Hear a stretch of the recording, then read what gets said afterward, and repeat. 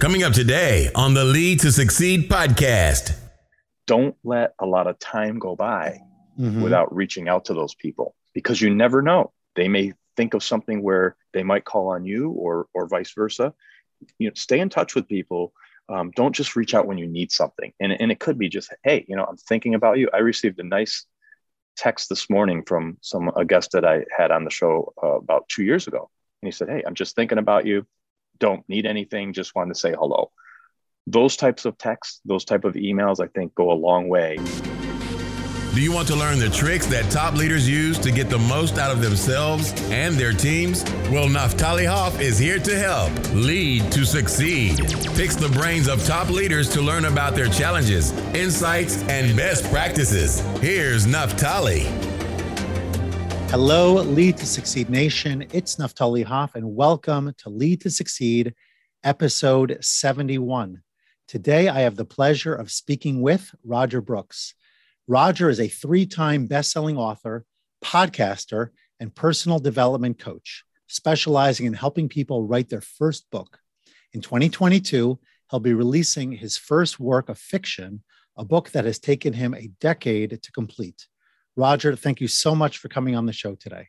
Naftali, thank you so much. Thanks for having me. I appreciate it. It's my pleasure. And there are a number of things that you do that I also do. So I think we're going to have a great conversation about a lot of common interests and shared values and all. I'm an author too. Haven't touched fiction yet. I'm all about nonfiction, coaching, productivity, all that good stuff. So I'd love to hear about what brought you into that space. But I'm very curious, because you have a passion for books. It's very clear. You do it yourself. You help other people do it as well. So I'm curious, where does the passion come from for you? And why do you think, I remember, I guess at this point, it was probably about 3 years ago, I went to Chicago for an author's event. There's a local publisher that really sponsored the event. And one of the speakers talked about how you might think that in the digital age that books are sort of passé and old school and all of that. But she was saying perhaps more than ever, it was experiencing somewhat of a return, and that even ebooks and whatnot are not nearly the experience of a book. So I'd love to hear all about what it is about books that moves you, that excites you, and how you help other people. Sure. No. So I have to go back to my youth, and I think we all have our talents per se. I was one of those kids that I really enjoyed sports growing up. Had a lot of friends, did a lot of activities. But one thing that stood out for me is that writing seemed to be my greatest talent, if you will. So I wasn't great in math. I wasn't great in science. But writing, it was something that I just was attracted to, and I was able to do. And my, teachers from different levels was able to see that in me.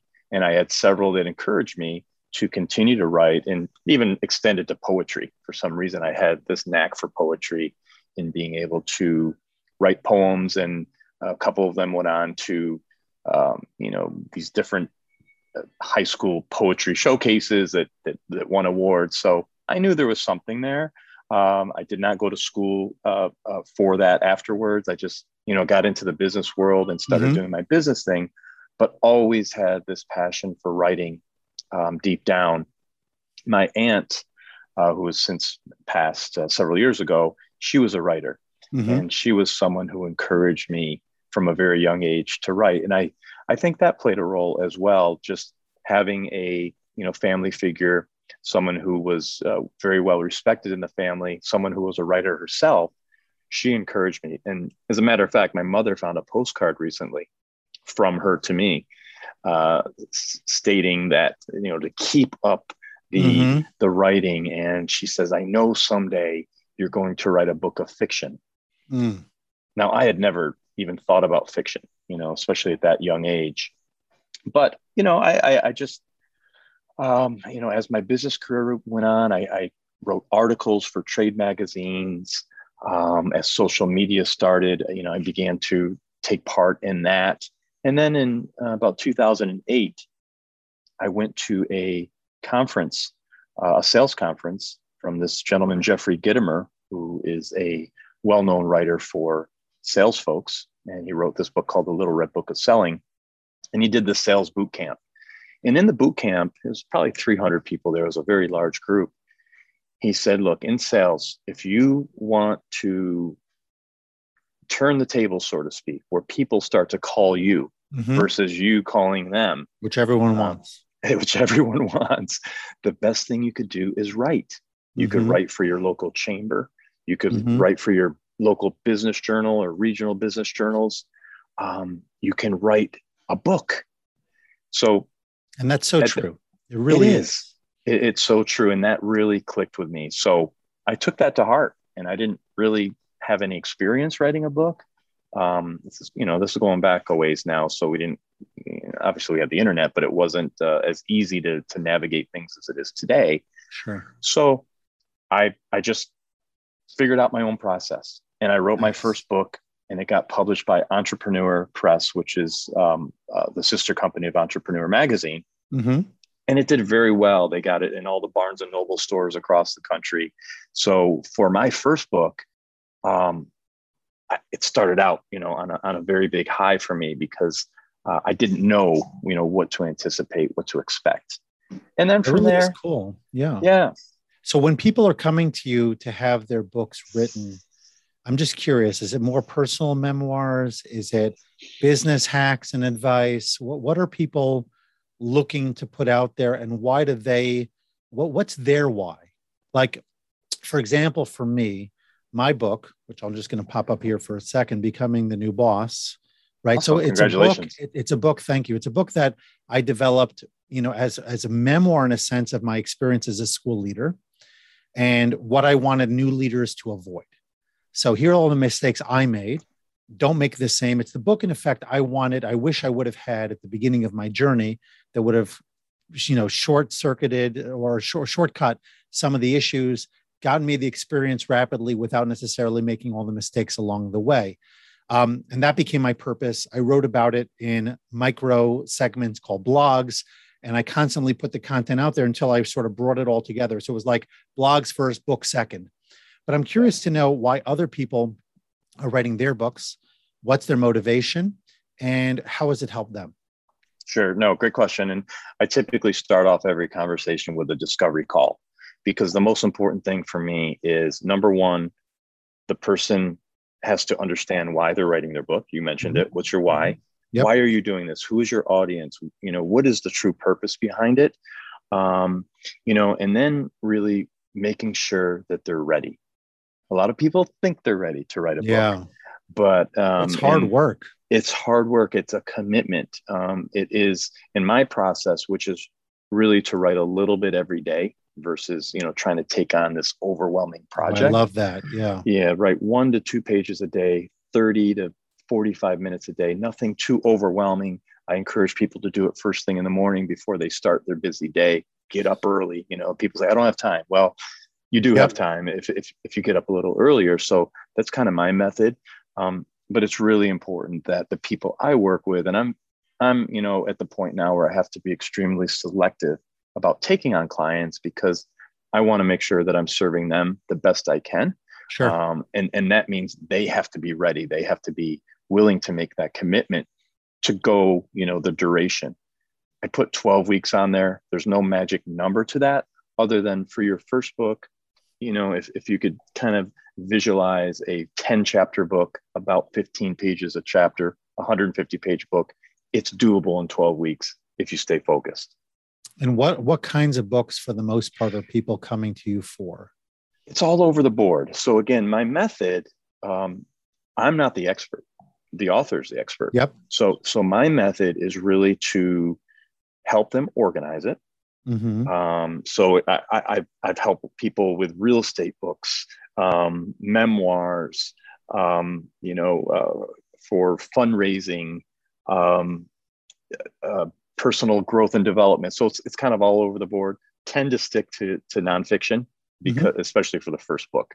And I've worked with students, and I've worked with doctors.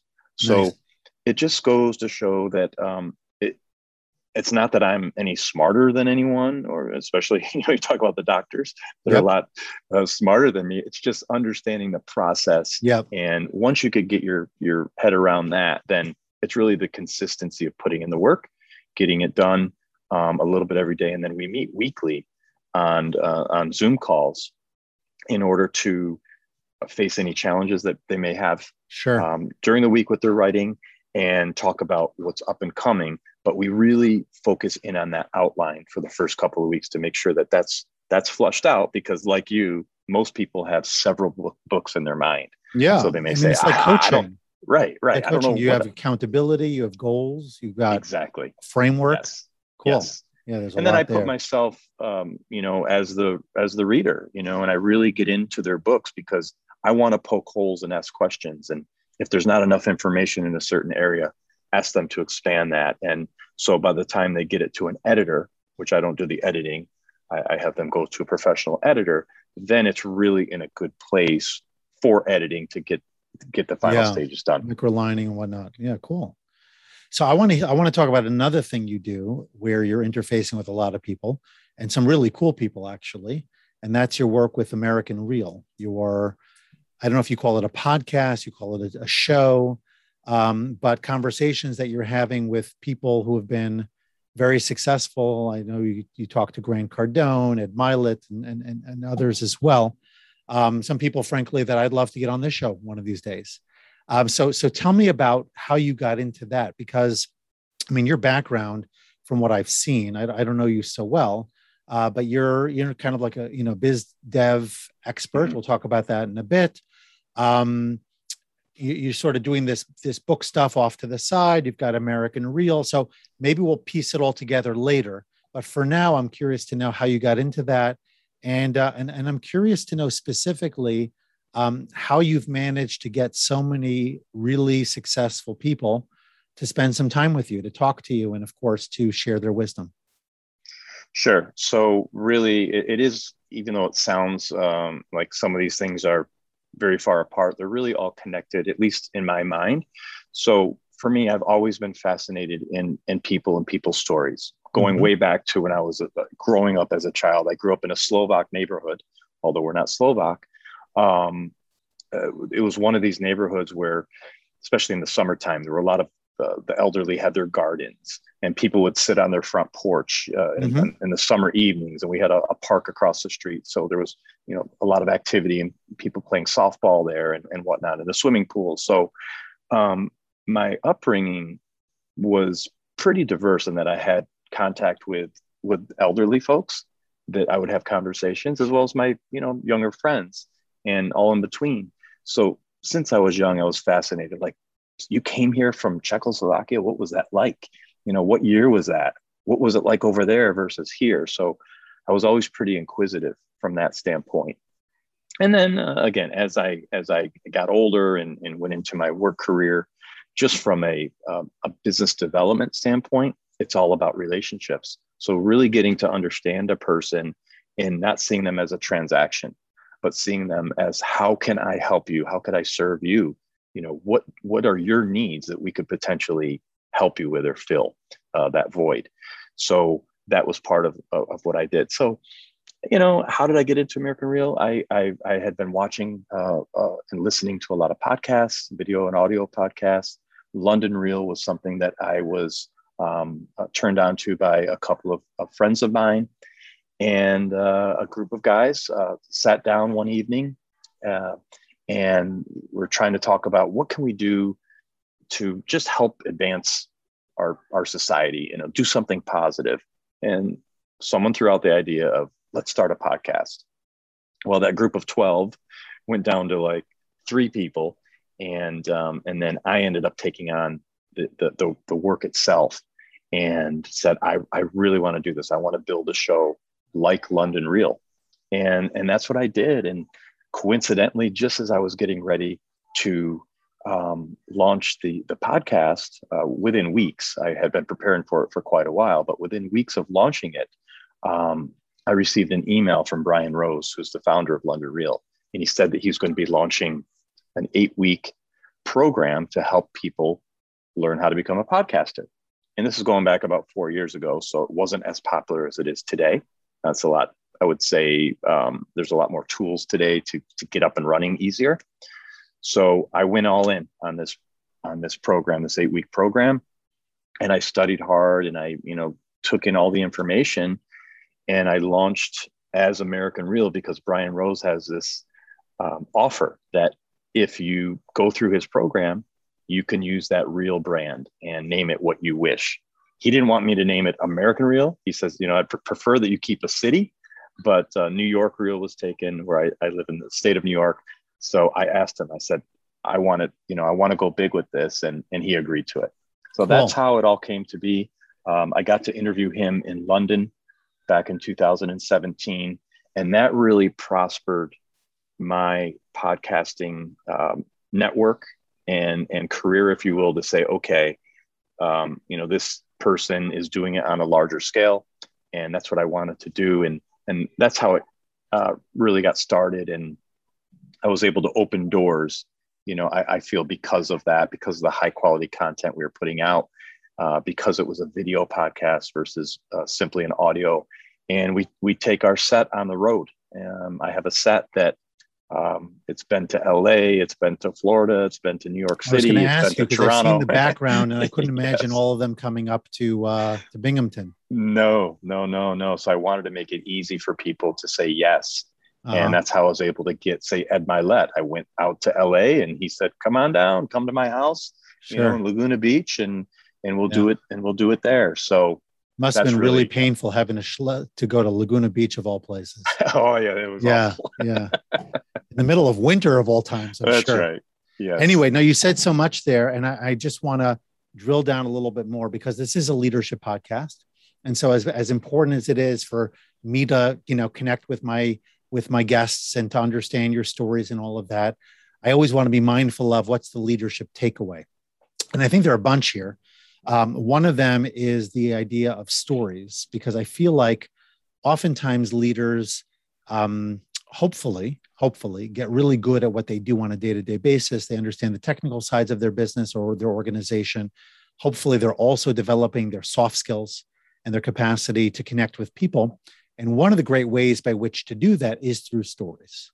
Now, a lot of us don't think of ourselves as public speakers, as storytellers, as people who are necessarily gifted orators or communicators, but I don't necessarily find personally that a good story needs to have all the bells and whistles to penetrate and to make an impact. And I'm curious to get your take on the role of stories. How much you think, Roger, that storytelling can play, what kind of role it could play for leaders, and why it might be important for leaders to think about integrating stories, not only for motivation, but just for connection. Look, I think it's the most important thing that we could do. People relate to stories. It's just a fact. So if you're going into, whether it's a presentation to a small group or a large group, I mean, we all hear about these things. You have to connect with the audience in some way. And you don't necessarily, it's not something you could study for, but you have to practice it, right? So just doing this podcast is good for me because I'm aware of my words. I'm aware of, I don't want to do the ums, the ahs, the little things that make communication better. And the more you do something, like anything, the better you get. So if you could somehow find a way to integrate stories and put a little bit of humor in there, also it's okay to be serious and mix it up so that you could have a connection with that audience. So hopefully they take away something from that they remember about you, about the emotion of you versus just the words that you're saying. Oh, I love people. The emotional piece. That's great. Right. People may not remember what you said, but they'll remember how you made them feel. I mean, we hear that quote often said in different ways. So, and it's so true. Like, I feel right now, we're having a great conversation. There's an emotional connection. You're thoughtful about your questions. You're listening.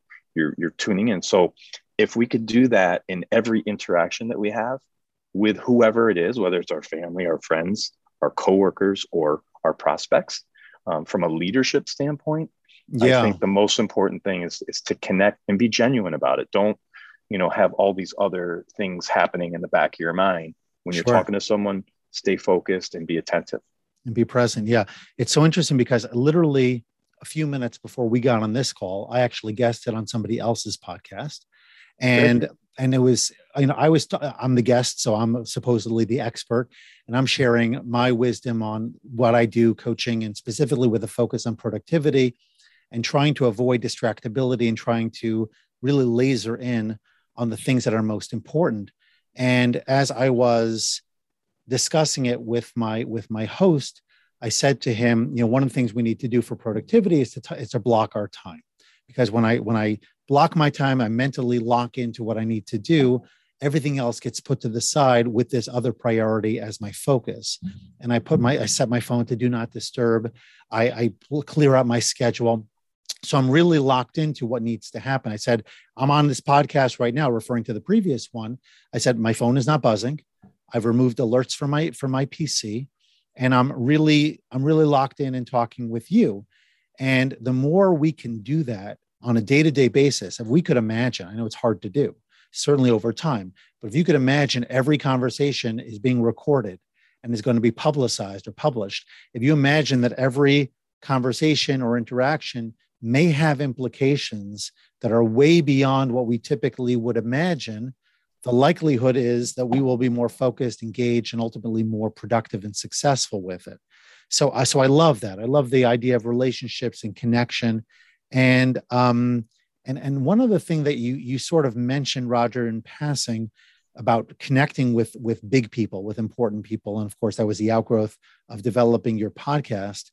So, I think that when we find opportunities to develop our networks, not necessarily with a particular end goal in mind. I might reach out to someone because I want them on my podcast, but hopefully just to reach out to people who are good at what they do, who are well connected, well networked, and ultimately could be of value to you and you of them, but always seeking to surround yourself with more and more high quality, high performing people. I think that there's a lot of wisdom in that. And I'm curious to know if there's anything you wanted to say to elaborate there. Yeah, 100%. And you mentioned Ed Mylett, and that was one of the things I talked to him about. Is I said, Ed, you're with all these amazing people. Yeah. And I think the question I asked him was, are you intentionally trying to elevate your peer group? Mm-hmm. And he thought about it, and he says, what I'm actually doing, he says, is I'm not trying to elevate people, like the people that I'm with, but what I'm trying to do is challenge myself to strive for a higher level. So if I'm, connecting with a David Meltzer or an Evan Carmichael or an Ed Mylett, for me personally, it's not like I'm trying to say, I hang out with these guys, these are my friends. No, it's to have a conversation that hopefully it's something I could learn from. They are now part of my network where, yes, I have that connection with them. And this is also important, I think, from a leadership standpoint. Don't let a lot of time go by without reaching out to those people, because you never know. They may think of something where they might call on you or vice versa. Stay in touch with people. Don't just reach out when you need something. And it could be just, hey, I'm thinking about you. I received a nice text this morning from a guest that I had on the show about 2 years ago. And he said, hey, I'm just thinking about you. Don't need anything. Just wanted to say hello. Those types of texts, those type of emails, I think go a long way. So we can't forget about that as well. Sure. So let's bring it down again, so to speak, to the day-to-day work. I don't want to say to the masses, because everyone who's listening on the show is special and super creative and productive in their own ways. But not everybody is necessarily looking to connect with what we might call A-level guests. They're not having those kinds of conversations. They're running their businesses. You obviously have a business that you run as well. Business development is a key part of what you do, and relationships are the core, in many ways, of successful business development. So what would you tell regular folks, so to speak, who are just looking to expand their networks and develop more meaningful relationships? I had Ivan Meisner on my podcast some time back from BNI, and he had some really great tools and tips about how to utilize networking environments. Not everybody loves a networking environment in a COVID world where we're more virtual than ever before. It's not as easy. to have that type of situation where you have so many people at your disposal. What would you tell people who are trying to get their work done, but can be doing on a regular basis to be nurturing relationships that creates the possibility for future connections and maybe business opportunity down the road? Yeah, it's really something you talked about earlier. And I learned this from David Meltzer. It's called filling the white space of your calendar. Mm-hmm. So none of us are booked, solid typically, from whatever, 8 a.m. to 6 p.m. There's always some time in between. So to your point earlier, absolutely fill space on your calendar for a couple of things. Number one, to reach out to existing clients. So similar to what we just talked about with the podcasting, people that have been on the podcast or an existing client. Don't let too much time go on before you reach out to them, because in a conversation, if you're top of mind and they say, hey, I meant to call you. I have this friend or another, client that could use your services. So, and that shouldn't be the reason you reach out, but those types of things happen when you do reach out. Sure. So definitely set aside time to reach out to existing clients. And then for prospecting and networking, for me, I can't say enough for myself and the teams that I work with, that it is so important to be out there, to be, and whether it's virtual or in person. People forget so easily. And not only do they forget average folks, they forget celebrities. Like if you haven't heard from a celebrity in a while, it's like, oh, or a musician, where have they been for the last 2 years? Sure. We easily forget. So we have to stay top of mind. And there's all kinds of tools to be able to do that. But I think the most important thing is to set time aside in your calendar, to be intentional about it, and, to attend the events, to make the phone calls, to get warm introductions wherever you can. If you're part of a business within your area, really try to connect with your chamber to see if they could help make some warm introductions to people that you might want to connect with. It doesn't always have to be a cold call. Right. Look at LinkedIn, look at who the network is, and see if you know someone that knows that person. So it's putting in the work. Nothing in life I found, at least to date, and I'll be 52 soon, comes easy. We have to put in the work, but we have to keep challenging ourselves to get better at what we do and to take on more. That's one thing that I'm really big on. Okay. So I'm doing a podcast, I'm writing books. I'm helping people write books. People call with new opportunities. I continue to take on more because I want that challenge of being pushed, because we're capable of so much. Yeah. Stop watching TV. Stop wasting time on this. Definitely spend time with your family. Sure. But there's other things that we're doing in our day that are somewhat unnecessary. Of course, we need downtime. We need unwind time and all that. But for the most part, we as humans can really elevate ourselves daily to do better today than we did yesterday, weekly, to do better this week than I did last week, monthly, yearly. It goes on and on and on. So really take that to heart. It's so interesting, because actually one of the things I work with my clients on a lot, Roger, is scaling through things like delegation, like the ability to leverage your knowledge, your wisdom, empower other people, and then have others work on the things that you don't necessarily need to be doing. In fact, in many cases, you should not be doing. So I would imagine that plugs into your system as well, because as you are becoming more efficient at guiding people's book writing processes or whatever those items are, you could then potentially at least bring people underneath you to guide them in more the day-to-day while you are prospecting, while you're working on the business, while you're leveraging your abilities and your connections for higher visible, for high visible guests that will ultimately draw more attention. It all interconnects in funny ways. I don't think there's any specific formula. Maybe there is, but I'm not familiar with it, that necessarily puts it all together. But I think if you're intentional, if you show up regularly, if you make contributions, you show a genuine interest in others, and you're willing to make those connections, I think for the most part, people will reciprocate. And then 100%. Once they do, and as you start to get the workflow, you could be of value to them. But I run mastermind groups right now. I envision a day in the not too distant future, I hope, where I'll have so much demand for that type of work that I will be bringing in some very highly talented facilitator types.